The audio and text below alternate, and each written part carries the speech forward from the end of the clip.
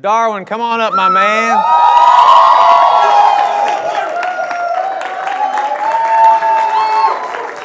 Darwin is fresh out of the water. He just got baptized last night, less than 12 hours ago, man. This is for you. I know Aaron and Brendan study with you, and I want to say something special about Darwin because you're from Nicaragua, right? Yeah. And it's cool because 4 months ago, you were still there, right? This is your first time in the States. Yes. Right? And so 4 months ago or 3 months ago, we had met him for the first time. This is the first time in the States. And I just think it's cool to know that God can still work and change lives from different countries. And it's just a cool testimony to see where you were hundreds, thousands of miles away, that God had brought you here, and now here you are. And so I'm proud of you, man. I'm glad that you're here. I'm glad that people are here. It was a cool moment last night because, after Darwin got baptized, he was expressing his gratitude, saying, when I came to SIUE and I was trying to get involved in the culture and just to kind of know things, it was a different change. But two random guys, Aaron and Brendan, kind of walked up to him. And he had said that he thought it was an interview at first. But what they were really just trying to do was to be a friend and to maybe give him an opportunity to see something different in life. And he is here now, a member of our church, because of that. And I'm forever grateful that God has sent men and women into the world to do things like that. And that's just the kind of church we are. If you're visiting with us today, I want to welcome you guys in. My name's Jake, and I'm so excited that you guys are here. If you guys would like to, in your bulletins, we actually have a couple of announcements, or a announcement at least, to kind of get out before I start talking. It's this fall spectacular. I want you guys to all pull this out. Wave it for me real fast so I know you all got one. These are your invitations to an awesome event that we have coming up, but I want to be able to give you guys something like this, and then I always say this every time we do an event, take this information down and give this to somebody else. This Fall Spectacular event is something that we do here at the Crossings Church, and it's something that we've done every year we've been here in the fall, just to draw families in, to draw the community in, for us to serve the community, for the community to know that we're here for them. And so we do this awesome event where it's kind of like a treats from the trunk, but we mix it with... We'll have live music. We'll have some really big sets that are built for the kids to walk into. So it's not like they're just walking around getting candy, but our members here at the church, we dress up in costumes and we build these giant sets. Actually, today a lot of the members are sticking around to work on some sets after church, and we do some construction. We build these giant sets, and so the kids can walk into like a world almost, more so than just a parking lot, and they can kind of experience something really cool as they walk from set to set and see characters, but they see sets as well, and then we'll have food, we'll have music, we'll have drinks. It's just a great time, and so I encourage you guys to invite people that you know, any families, any kids. It's just a great opportunity to get them to see who we are, to get them, around our building, to know that this is a place that they can always come. And so I hope that you guys will be able to take that invitation with you and hand it off to somebody else. So I'm jumping into a sermon today that we have been in this sermon series for the whole year. And it's crazy because I was talking about this in the teacher service this morning. I felt like we had just started this sermon series. Like it still feels so fresh because we've actually been in this sermon series all year. Like we started this back in January, and time has just flown that here we are in October, almost done with the year. And we're still kind of walking through this stuff. And it's so cool to see how much content you can get out of such a small section of the Bible. And for you guys that have been around for this whole year, you probably are feeling like, yeah, man, like we've just been walking through the book of Acts all year. And we're only to Acts 17. And it's been, we went 10 months now or 9 months, and we're still only halfway there with some of the stuff. So we're going to cram a lot of stuff in towards the end of the year to get this to try to get this theme, finished. But man, there's been so much content and so much depth, because what we believe and why we picked this to be continued outline for this year was essentially for us to remember and realize that the Bible is not a story. That the Bible is not just something that we read and it's kind of cool to learn from and then move on with life, but the Bible is intended to be a continuation into our lives. It's meant to be history that we can learn, that we can absorb, and that we can apply, because one day we are going to die and we will be the history that the book of Acts was talking about. The churches that were established in Acts, they are now passed down to our generation, and we have a responsibility to build and grow just like they did. And in the next few centuries, people will look at what we had done with the Christian faith in our churches, and they're going to learn and grow from that just as much as they have from the Scriptures. And so it's meant to be a generational cycle that we can learn and we can apply, so that the next generation can learn and apply, not just from them, but from us as well. And so we believe that our lives are meant to be a dedication to the stories like Acts and what Jesus has done through Scripture, so that we can learn and grow from those churches, so that we can build those same kind of churches today. And so today, actually, what we're going to be talking about is a couple different churches in Acts 17 that Paul actually visited and ministered to. And these cities can kind of be summed up like this. So there's 3 cities that they kind of hit on, and this isn't in your notes, but one of them is Thessalonica. And if you sum up some of these cities just in a nutshell, what we're talking about, Thessalonica was a city that essentially resisted the word. That whenever Paul would visit, most people in Thessalonica tended to resist the word of God.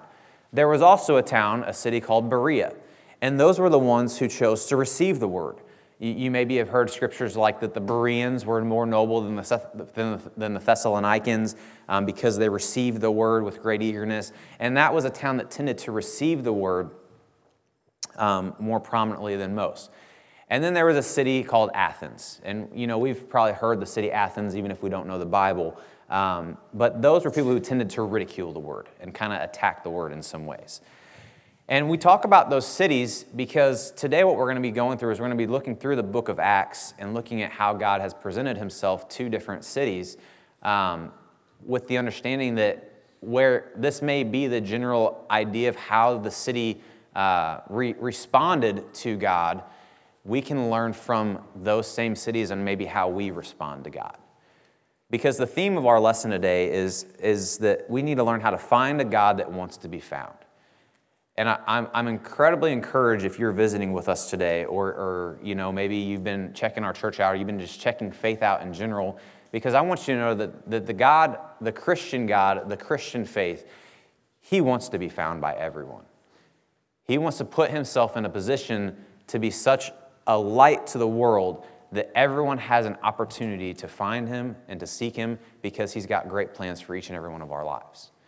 And so what we're going to be talking about today is how do we find this God that wants to be found? I've always made a joke that God is like the worst hide and seeker, right? If you've ever played hide and seek as a kid and you had those really good hiding spots, God would be that kid that would be like, all right, count to 10. And he'd be like, okay. All right, and then they open their eyes and like, oh, you found me. You're right in front of me. How are you supposed to hide behind that? That's God when it comes to looking for him. He's like, I'm not going to hide from you. I actually want to put myself in a position that I can always be found by you in every circumstance, in every stage of your life. And so we're just going to jump in today and look through Acts 17 a little bit about how God was revealing himself to people and how we can respond to that. And if you'd like to follow along, we have a set of notes in that little booklet that you guys kind of were handed today. And you guys can follow along with the verses and the notes. We'll be kind of thrown up on the screen. But no matter where you're at today, if you are somebody that is seeking God and you haven't necessarily encountered God and you're trying to find God, this lesson is going to be great for you. But maybe if you're somebody that looks at your life and say, I do know who God is. I feel like I've been looking for God and I feel like I have a relationship with him. Well, there's still a model and a picture of what that kind of person is meant to act and look and live like. And we're going to address those things as well, because just because you found God does not necessarily mean that you're living for God. And I think it's important for us to distinguish that there is a huge difference between finding God and living for God. And so this could be a great reminder for some of us. This could be a great challenge for some of us, but this could also be some just great information for us for the first time as we walk through this. And so the first thing that we're going to look at today is if I'm to find the God who wants to be found, number one, it will involve people. It will always involve people. In Acts 17, we start off right off the bat, and it says, Paul and his companions had passed through Amphipolis and Apollonia, and they came to Thessalonica, where there was a Jewish synagogue. As was his custom, Paul went into the synagogue. You see, it was natural for Jewish men at that time to go into synagogues because that's where they were able to learn about God.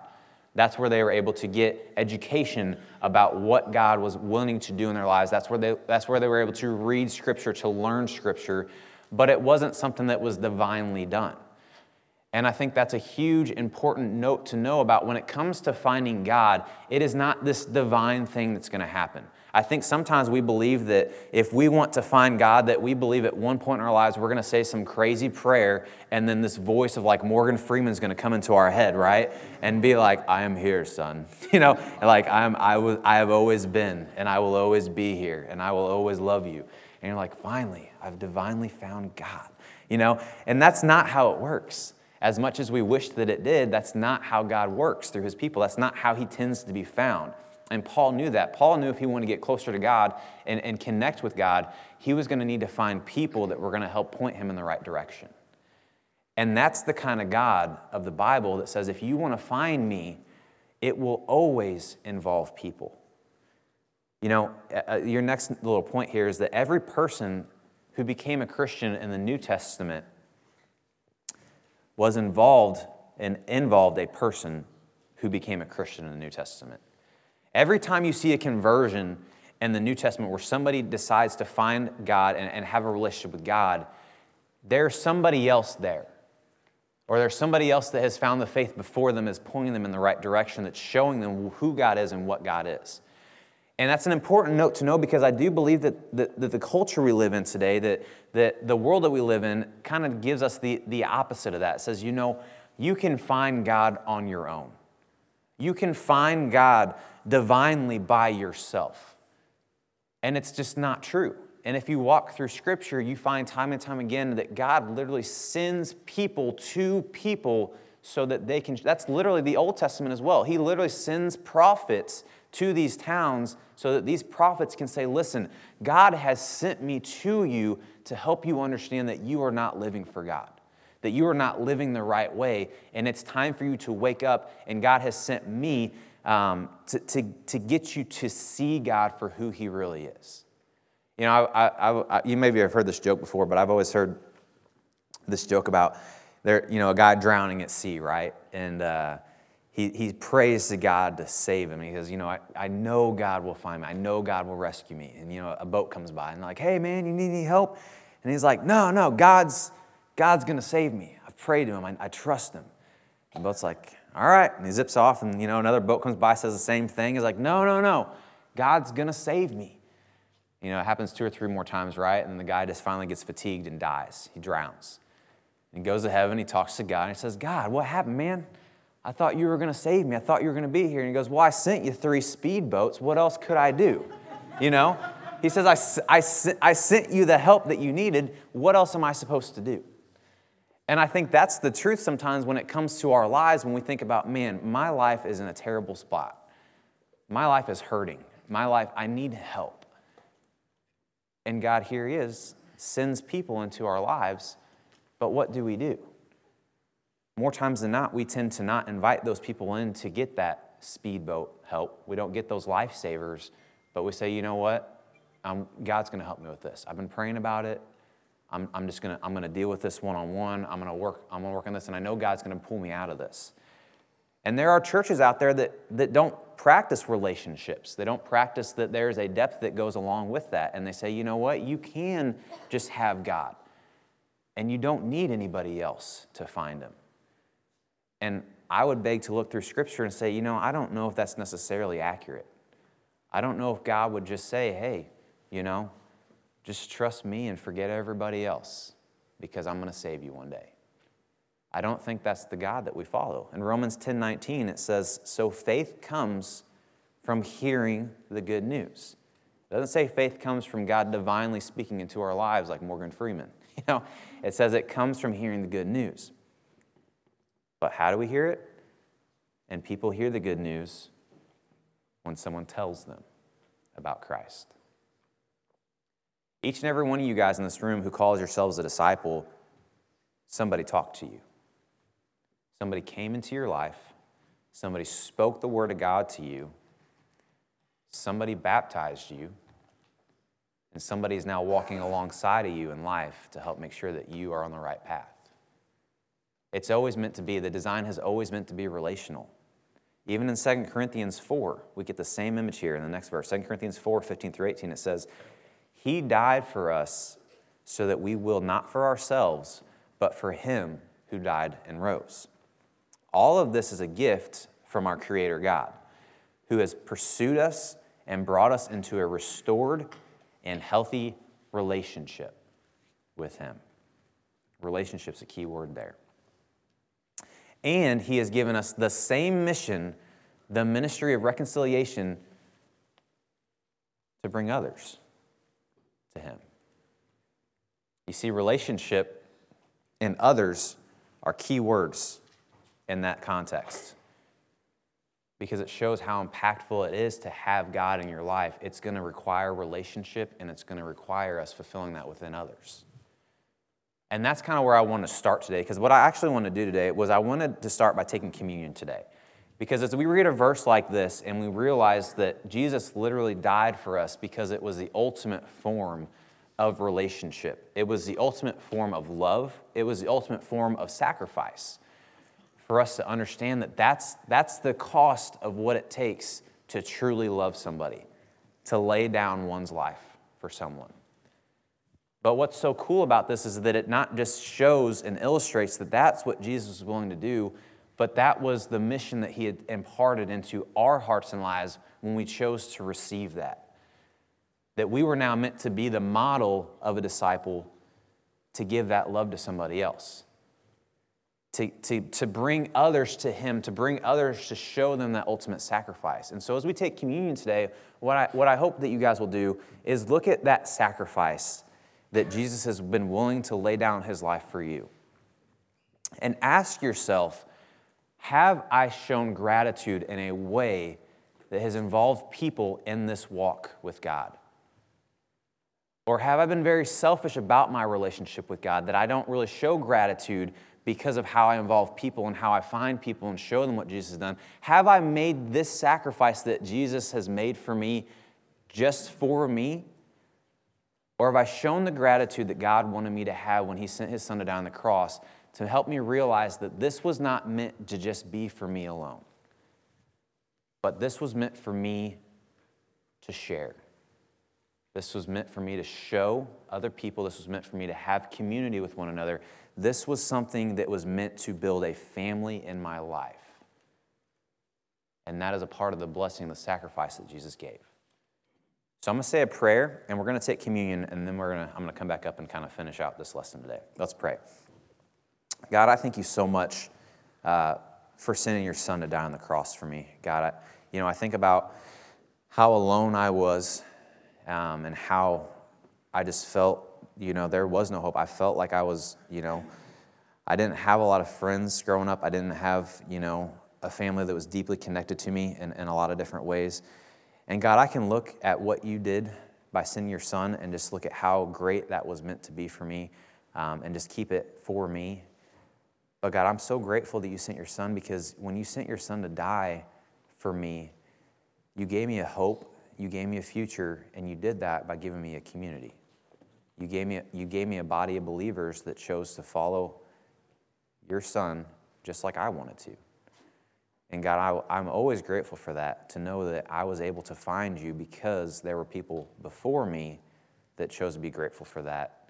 And now that it can be passed down to me, and then I can pass it on to others, Lord. So thank You for Your Son. Thank You for what He did. Thank You for that sacrifice. And God, may I never forget, and may we never forget, that that's never meant to just be kept to ourselves, but it's meant to be shared with one another as we share this communion. So in Your Son's name I pray. Amen. All right, so to find this God who wants to be found, number one, it's definitely going to involve people. But also, it's going to involve reason. It will involve reason. Have you ever tried to reason with somebody and you're right, but they will not have it? Like, have you ever, even if it's bickering on opinion things, as a Cardinals fan, have you ever tried to reason with a Cubs fan that the Cardinals are just better? And it probably doesn't go well, right? As a Jordan fan, have you ever tried to reason with LeBron fans that Jordan is just better? Right? I have a lot of boos in here, right? There's some young guns in here that don't know, right? I don't know, things that I can't even think about. I'm not even fans of either one of these because I've never seen them, which is, you guys are probably gonna yell at me after this. As a Star Wars fan, have you ever tried to reason with Star Trek fans that Star Wars is better, right? Well, I've never seen either one of them, so I don't really have an opinion on it, right? But we have these opinions on things that we look at in life, and we think that the things that we do are better, or the things that we like just make more sense. And then after a while, there are some things that are just factual that whether it's opinion-based or factual-based, it doesn't matter because reason just never hits. And it's like they don't want to hear it whether it's true or not. As a parent, have you ever tried to reason with your kid on something that's completely true, but they still don't believe it, right? And it gets so frustrating to talk blue into your eyes, or you get red in the face or whatever it is, and you just try to reason, and they're just like, I'm not having it. Like, I don't believe it, That's what it takes at times to have a relationship with God. That's what it takes to find this God that sometimes you will have to sit and reason with everything else out there to figure out if this is just an opinion-based faith or if this is factual. And that's the walk that we live in culture. We have to walk that walk and walk that line to figure out what kind of reason do we live by to live with a God who wants to be found. And in the first century, Paul went through many different towns with many different religions and explained and reasoned with people why this God is the God. And there are no other gods. And that's a very, very, slippery slope. In America, we have something called freedom of speech, which has been challenged lately a lot with religious freedoms. But in a lot of different countries, we wouldn't have it as easy as we have it today. If we were to do what we are doing right now in some different countries in this world, I would probably be executed. Because we have a freedom here to talk about religion freely. But many countries do not have that freedom. Many countries are bound by those freedoms. And so when Paul would say certain things to certain people, you don't know what kind of consequence there may come with that, with those cultures and those towns and those cities. But yet Paul understood this was something that he needed to do. And we see that right off the bat in Acts 17, verses 2 and 3. It says, on 3 Sabbaths he reasoned with them from the Scriptures, explaining and proving that the Messiah had to suffer and rise from the dead. This Jesus I am proclaiming to you is the Messiah, he said. There's 3 words I want you to kind of underline there or circle. The first one's reasoned, the second one's explained, and the third one is to prove. Because Paul did all 3. He was able to reason with people, and then he was able to explain, and then he was able to prove. And I think sometimes in our Christian faith, we don't grasp the maturity or the process of these 3 in our lives, and we either jump to one or we neglect one, and it leaves us in a position that really doesn't solidify our faith when we want to give it and share it with somebody else. You see, the reasons with somebody is essentially just dialoguing. And I think we're all pretty good about that. Even if you're thinking about like a team, like I'm obviously a Cardinals fan. And so when I reason with people, I'm like, no, I like the Cardinals. I think that the Cardinals are great, whatever it is. And that's like talking about our faith, being like, I think that I love being a Christian. I love doing this. I love doing things like that. Well, that's just dialogue. That's just talk. There's nothing that really comes from that. It's just opening the door, right, to a conversation. To take it a step further would be to explain it. And when you explain something, because you have a reason behind it, it can open a mind. It can open somebody's mind. Well, I love the Cardinals because there's a consistency that I've seen in the past, and I think that they have a really good, farm system, and they do, things like that. And you can start to explain things that maybe somebody who's not a fan can look at that and say, well, okay, I guess that kind of does make sense a little bit, right? That would be us looking at our faith and saying, well, I think I've seen God work in my life in this way. And I think since I've tried this, it's been more beneficial than harmful like I was when I was trying things myself, right?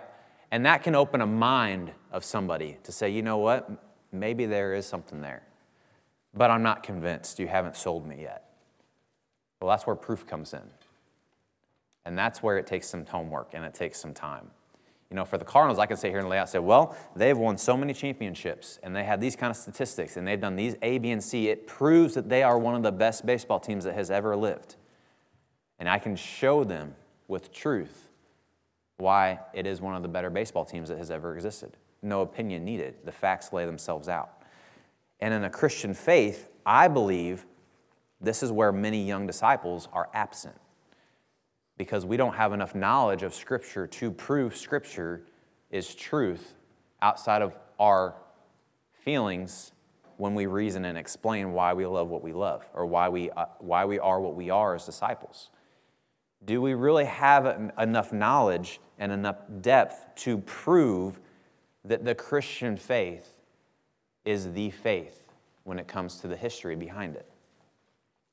And what happens, I believe, more times than not, is when Christians get to this stage and they want to stick up their guns and they want to believe that the Christian faith is the faith, but they don't have the intellect and the knowledge to prove it, that's when things can start to get a little dicey. That's like whenever you look at a very terrible baseball team, right? But they grew up in that area. Somebody throw out a terrible baseball team. The Cubs. Let's talk about the Cubs. I don't know. No. I don't know, the Marlins, for example, okay? Let's talk about the Marlins for a minute, okay? So the Marlins have maybe won, a little bit, but overall it's been a pretty terrible team their whole time. But for people who grew up in that area, that's what they stand by, that's what they represent, but they don't have the proof to get them to the job to say it's one of the best teams. But they will stand by it because they've lived with it for a while and they've been in that world for so long, and that's all that they know. But they've never looked at the history behind all the other great teams in the world. And so they'll sit there and say, my mom was a Marlins fan, and my dad was a Marlins fan, and my grandpa was like that, and we've been to games, and I love the environment there. And maybe they just don't have enough proof, but they stick to their guns because that's all that they know. I think sometimes Christians can act the same way because a lot of you guys, to be honest, you don't know other religions. You've never experienced other religions. You've never been in those worlds. You've never been in those countries. And all we know is Christianity because it's been the only thing that the world and America has thrown in our face. And so sometimes it's easy for us to have a pride about it and to know enough about it because, my mom went to church and my grandpa went to church and I've been in churches in America and this is all that I know, and we're in this little bubble. But when it comes time for you to sit down with somebody else that's from a different country that has a different religion and says, this is the same thing that I've done, let's prove it. What are you going to do? How are you going to respond? What's your proof? Where's the history? Where's the context?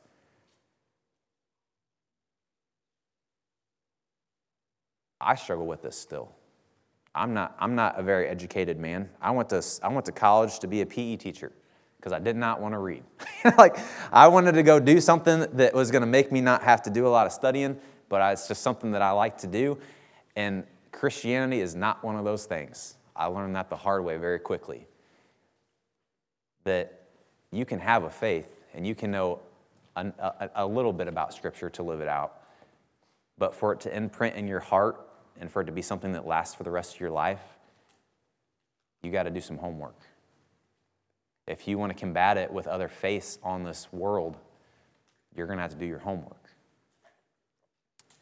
And I think that's one of the coolest things about the church that we have here is that the first side of this, I think we do a great job here at the Crossings Church. I think that, we call ourselves a restoration church because there's not a lot of generations in our church. As you guys can tell, if you're visiting with us, there's a lot of young people in this church because we go out to schools and college campuses and we go find students that don't have deep roots. Their moms and dads weren't Christians and their grandmas and grandpas weren't Christians, and they've just been lost in the world for so long, and we bring them in.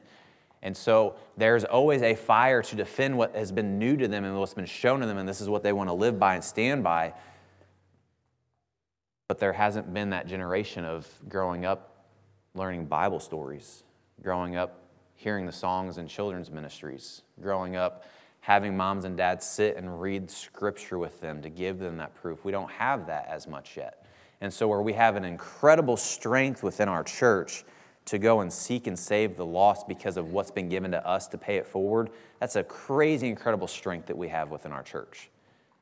In that lies a great weakness, that we have a lot of youth that's very naive to the proofs of what Christianity is and the history that it possesses. And so what I'm trying to challenge us today as a church as a whole is it is going to take some time to prove what we are and what we stand by as a church if we're going to want to find this God that wants to be found. In Acts 26:25, Paul says here later, he says, Paul replied, "No, your excellency, Festus, I am not crazy. I speak the words of truth and reason." You see, if we are going to talk about something reasonable, whether it's if you're seeking investigating faith in general, there is another, theology of atheism that believes that there is nothing, right? And so just to start this conversation today, this idea about reason, you really only have two thoughts to go through. You really only have two decisions to make in your life when it comes to creation, right? On one hand, you have a box that has nothing in it. And then all of a sudden, something shows up in the box. That something came from nothing. Well, that's atheism. That this all just showed up, creation. We're all here from nothing. It just showed up. Doesn't seem very reasonable, right? But then you have this other side, which is the only other thing that could have happened was there was a box, nothing in it, and at some point in time, somebody put something in the box. That's your other choice. But here's the reality is you only have two choices.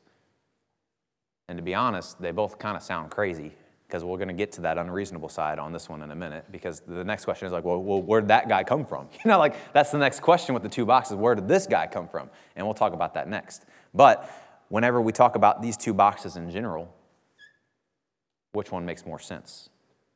Which one is more reasonable to think? That something came from nothing,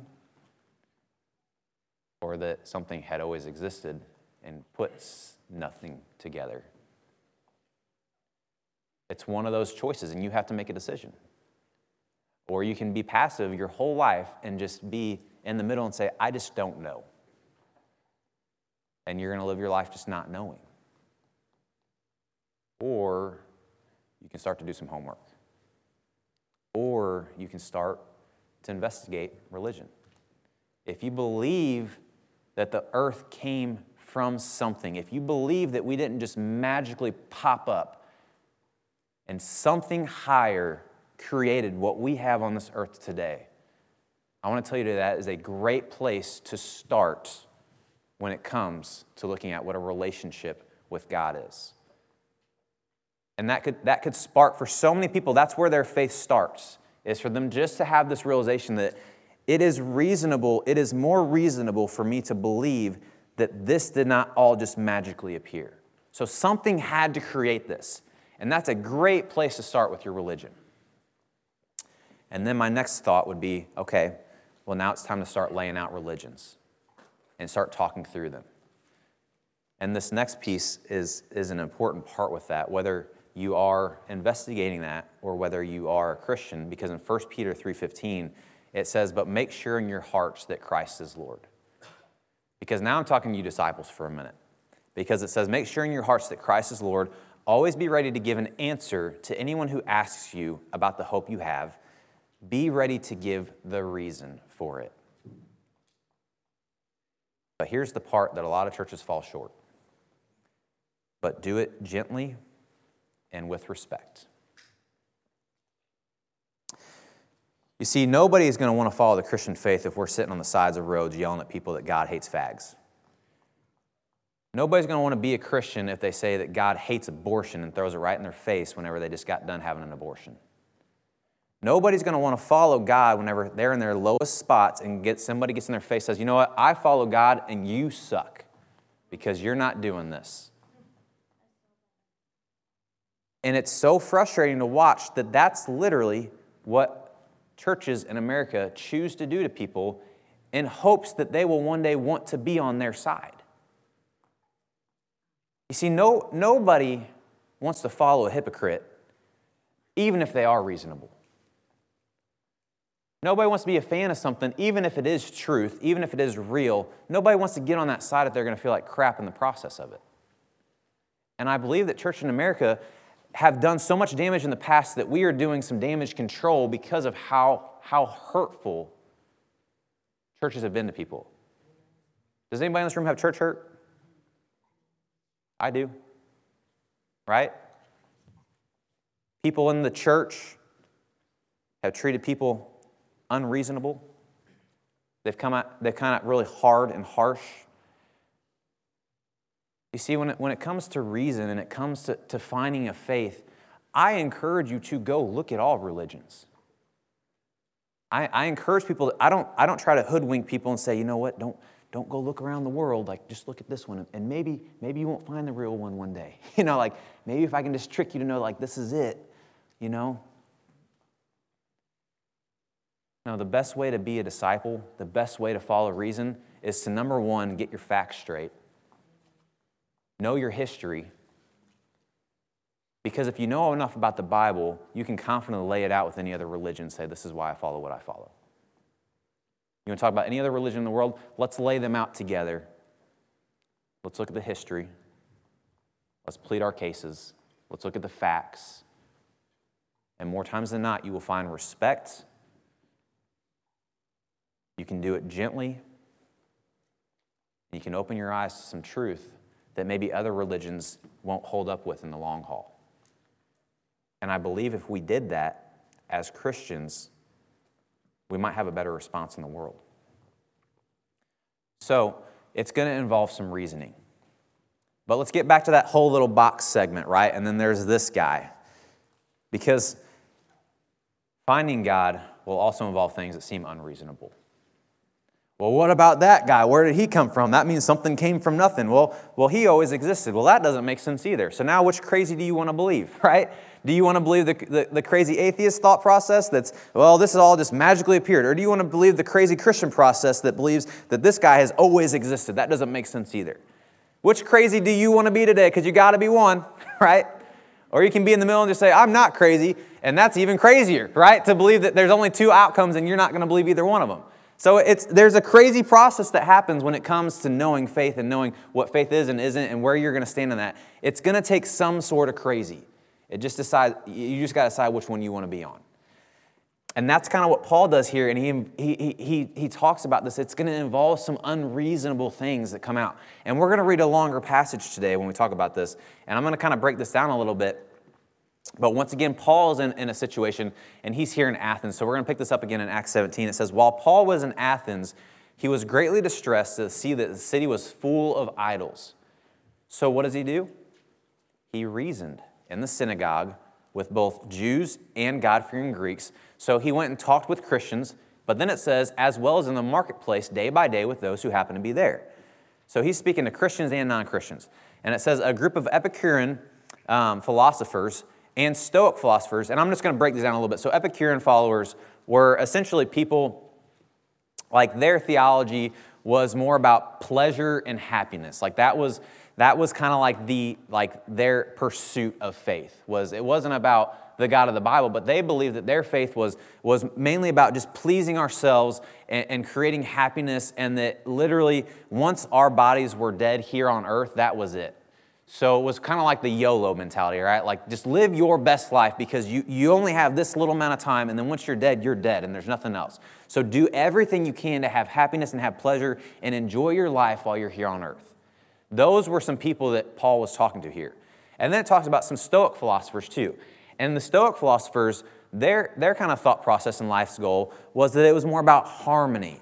in nature and its laws and obeying the things of the earth and coexisting and things like that, that we can live in harmony. And in that sentiment, with Stoic philosophers, what they believed is at a certain point, whenever life got too hard, that it didn't create harmony for the people around them. Like if I was an elderly man and my life was becoming difficult and it was creating a hardship on my family, it was more appropriate for me to just commit suicide than it was to make my family go through that hardship. And so if I wasn't creating harmony with the people around me, it was just time for me to end my life.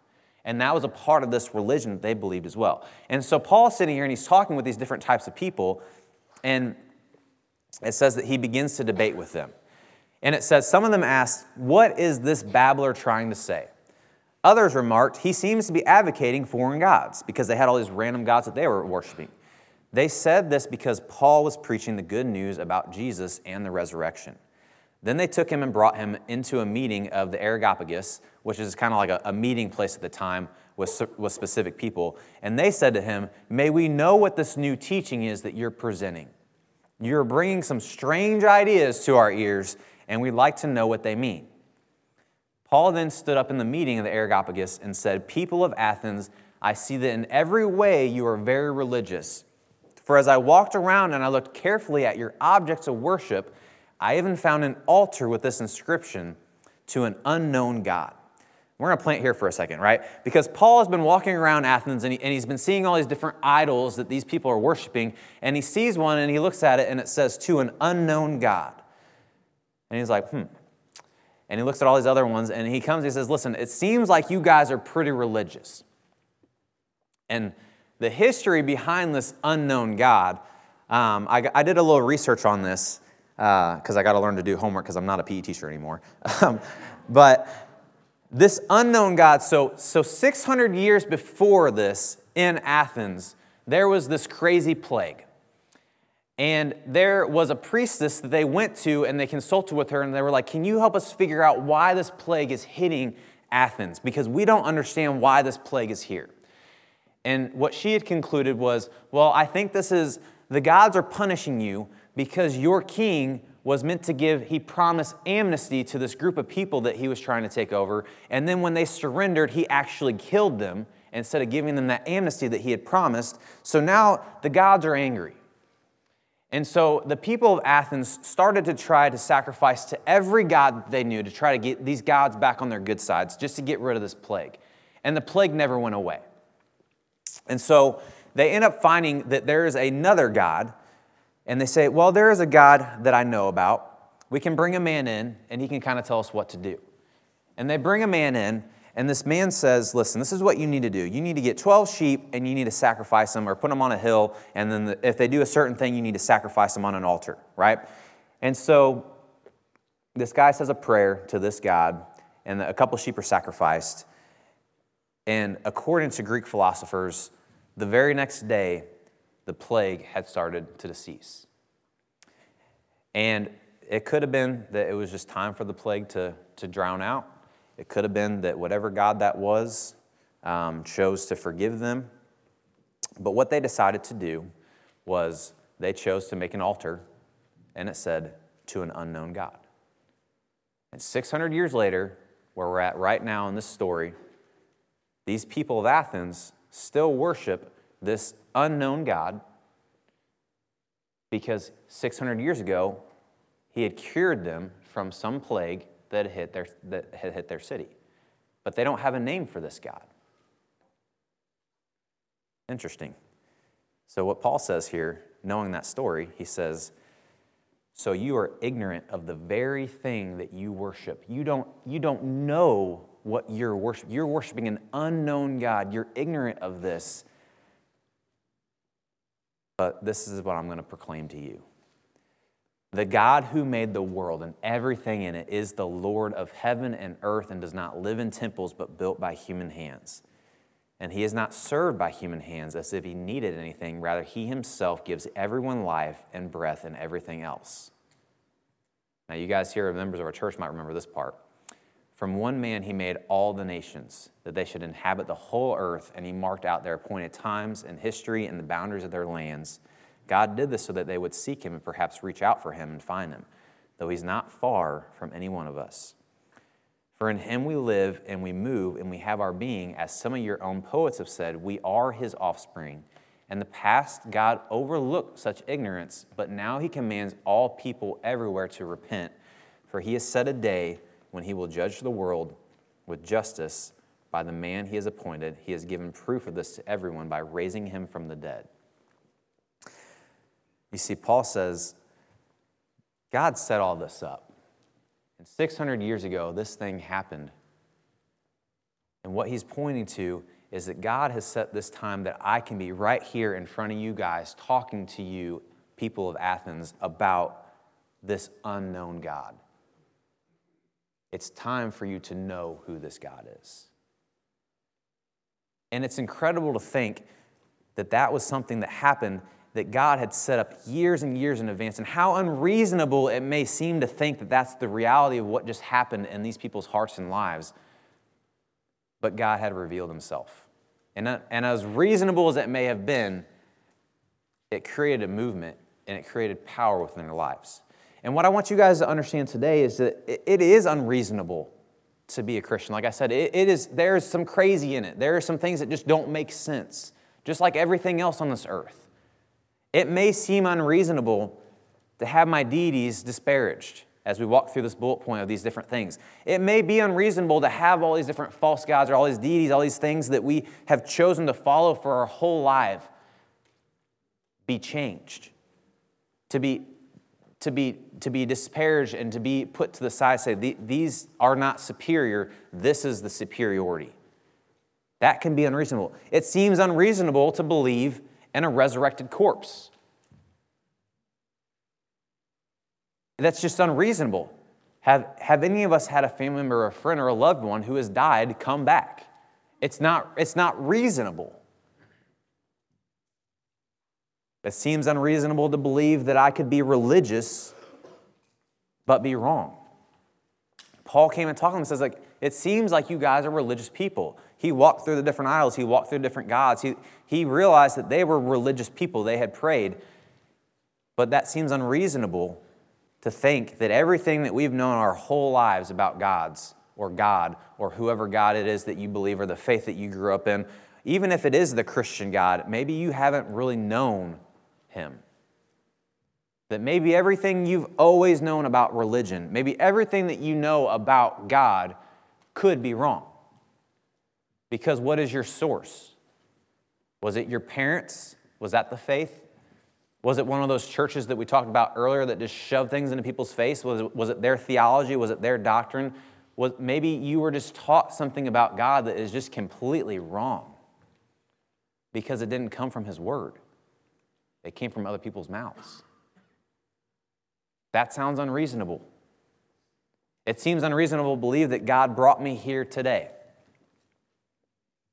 This is the crazy part of this verse, right? Because if you're a member of our church, you know as we study the Bible with people, we talk about Acts 17. And we do this study called Seeking God, and we talk about how, it's an awesome opportunity to seek God out and how he reveals himself, kind of like what we're talking about today. And we always end that study with this verse. From one man he made all nations, that he should know where they would live, and he appointed the times for them so that they may seek him out, right? And I always say that at the end of the study, I say, it's so encouraging to know that we could have not planned this out.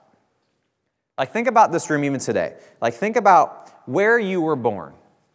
How many people in this room were not born in Collinsville? That's crazy, right? And so, you guys weren't even born in this city, right? And think about your background. Some of you guys weren't even born in this country. Good old Darwin, right? Nicaragua. You're not even from here, bro. And so, think about, we come from so many different places, all over the world. A lot of us weren't even born at the same time, right? Anyone? I always make old people comments, so I'm gonna leave them, pick on the babies. Some of those kids were just born a couple weeks ago. I'll pick on the babies today, right? Your backgrounds, your parents, most of your parents don't know the other parents in this room. This This meeting today could have not been orchestrated by us. The people that are here today, for you guys that just randomly showed up and it's your first time walking into this building, nobody could have planned that and set that up. It is unreasonable to think that somebody built this room the way that it is set right now with the people that you are sitting on the left and on the right.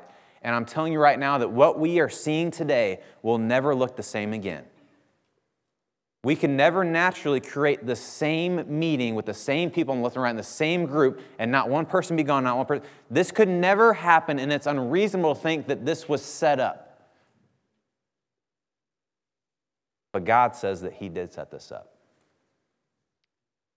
God says that there is a reason why you decided to be in Collinsville today. There's a reason why you are sitting next to the person that you're sitting next to today. There is a reason why you are in the Crossings Church today. And what does it say in that? Because He's not just a cool guy that's like, hey, I can predict the future. Hey, I set things up. Just know that I'm pretty cool like that. That's cool enough, right? But God doesn't leave it at that. God tells us, hey, you want to know why I do that? You want to know why I set things up? Well, it says in verse 27. It says, God did this so that they would seek Him and perhaps reach out for Him and find Him because He's not far from any of us. God said, I planned this. Nobody else could. It's unreasonable to think that this could even happen, but I planned this. You want to know why? Because I wanted you to have an opportunity to see me. Because I wanted you to have an opportunity to find me. And it's unreasonable to think that that's what God did for you today. And so if you get anything from any of my message today, I want you to know that God planned for you to be here specifically, knowing everything about your background, knowing everything about where you're from, knowing everything about who you are and how you're connected and how you even found a link to get into this building. Just know that it all happened because God decided He wanted it to happen because He wanted you to know it's time for you to see me. Today's the day. And because of that, it seems unreasonable to believe that ignorance now is no excuse. That we have no excuse now. And we can't say, oh, I didn't know. This unknown God, I don't know who it is. But Paul's saying, now you know. You can't use that excuse anymore because now it's time to follow. Now it's time to invest. Now it's time to investigate. And that's what's going to lead us to our last point today, is that if you really want to find this God, it's going to involve your response. It will involve your response today. Not everyone responded greatly, right? Because he went after some different faiths here. He went after some different religions at this time. And it's going to involve your response. We finished that little point out, and it sounds super encouraging that God planned all this stuff out, right? And He tells these people, and He's like, and this is that God, and now their ignorance is no excuse because this is who it is. And here's their response. When they heard about the resurrection of the dead, some of them sneered. How encouraging of a moment that we just have, right? Just in this room. And I think that's kind of like how Paul was maybe talking to these people, and he had this awesome moment. And then for someone to go, ugh, and just kind of leave it. That's what happened. Some of them just sneered. But others said, we want to hear you again. Come back next week. I want to know a little bit more about this. After Paul left the council, some of the people, though, became followers of Paul and believed. Among them was Dionysius, a member of the Areopagus, and also a woman named Damaris, and a number of others. You see, you have three responses that you could have today. One is you can choose to reject. You can choose to reject this. You can choose to reject that God literally put you here in this room today to find Him. And you could go, whatever, I don't want that today. I'm not about that. And you could reject who this God is and what He wants to do for your life. You can leave today and never come back, You could look at your life and say, I don't want to put him in there. You could say, I have my own plans, I have my own dreams, I have my own goals, my own ambitions, so God's not going to be in the picture. And you can reject it because a lot of people did and a lot of people are. And if that's where you're at today, I'll just encourage you to look at your life and say, if this is what you want for the rest of your life, keep doing what you're doing. But if you're like me, the way that I was raised and the way that I grew up, I wanted hope, I wanted purpose, I wanted something different for my life. And so when somebody finally gave me the opportunity to see God, I didn't want to reject it. Because I know what rejecting God had done for my life at that point, and I was tired of that. So if you want to reject it, go ahead and go on with it and sneer like these guys did. You can also choose to procrastinate. Because they said, we want to hear you again. We want you to come back. And this can be good for a little time, right? If you're investigating, you don't know a lot about Christianity or the faith, like this is a good place to be, to maybe look and want to know more. But at some point, you got to make a decision. At some point, you got to look at your life and say, there's not much else I need to hear. There's not much else I need to know. I study the Bible a lot of times with people, and we'll get into like some kind of like deep conversation about life change, right? And it's like, all right, these are the traits of a disciple. Like you have to like obey God's word. And they'll be like, okay, yeah, all right. I got a question though. Like, what do you think about like dinosaurs?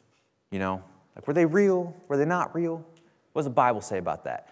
And in my head, I'm like, why are you asking that question right now? Like we're in the middle of some life-changing stuff. And you got to know the question, you got to know the answer to this question in the midst of what we're talking about. And what tends to happen, I think, sometimes people are looking for a reason to not jump in 100%. They want to know all the little details about the religion or about the faith of God before they finally decide, okay, I'm in. But the reality is, in your relationship with God, there's not a lot you need to know to start your relationship with God. Here at the Crossings Church, we have a handful of studies that we walk through with people, and we're like, this is the basics of the Bible. It doesn't take a lot of time to get to know the basics of the Bible, and then you kind of need to make a decision if you want to jump into this or not. But sometimes people will wait months and years and decades and know who God is, but they keep putting it off. And it's frustrating because there are even members in the church, even here at the Crossings, that you have surrendered your life to Christ, but your life looks nothing like it. That you have committed your life to Christ, but you are procrastinating in the application of life. And it's very frustrating to the rest of us that are trying to be a light to the world.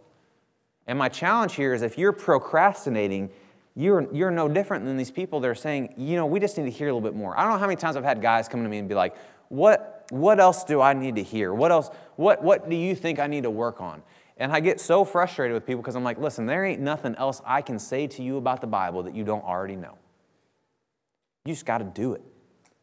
There ain't nothing different. There ain't nothing new. Like the Bible's not like a social media app that's going to keep updating. I'm like, oh, did you see this? Did you see this about the Bible?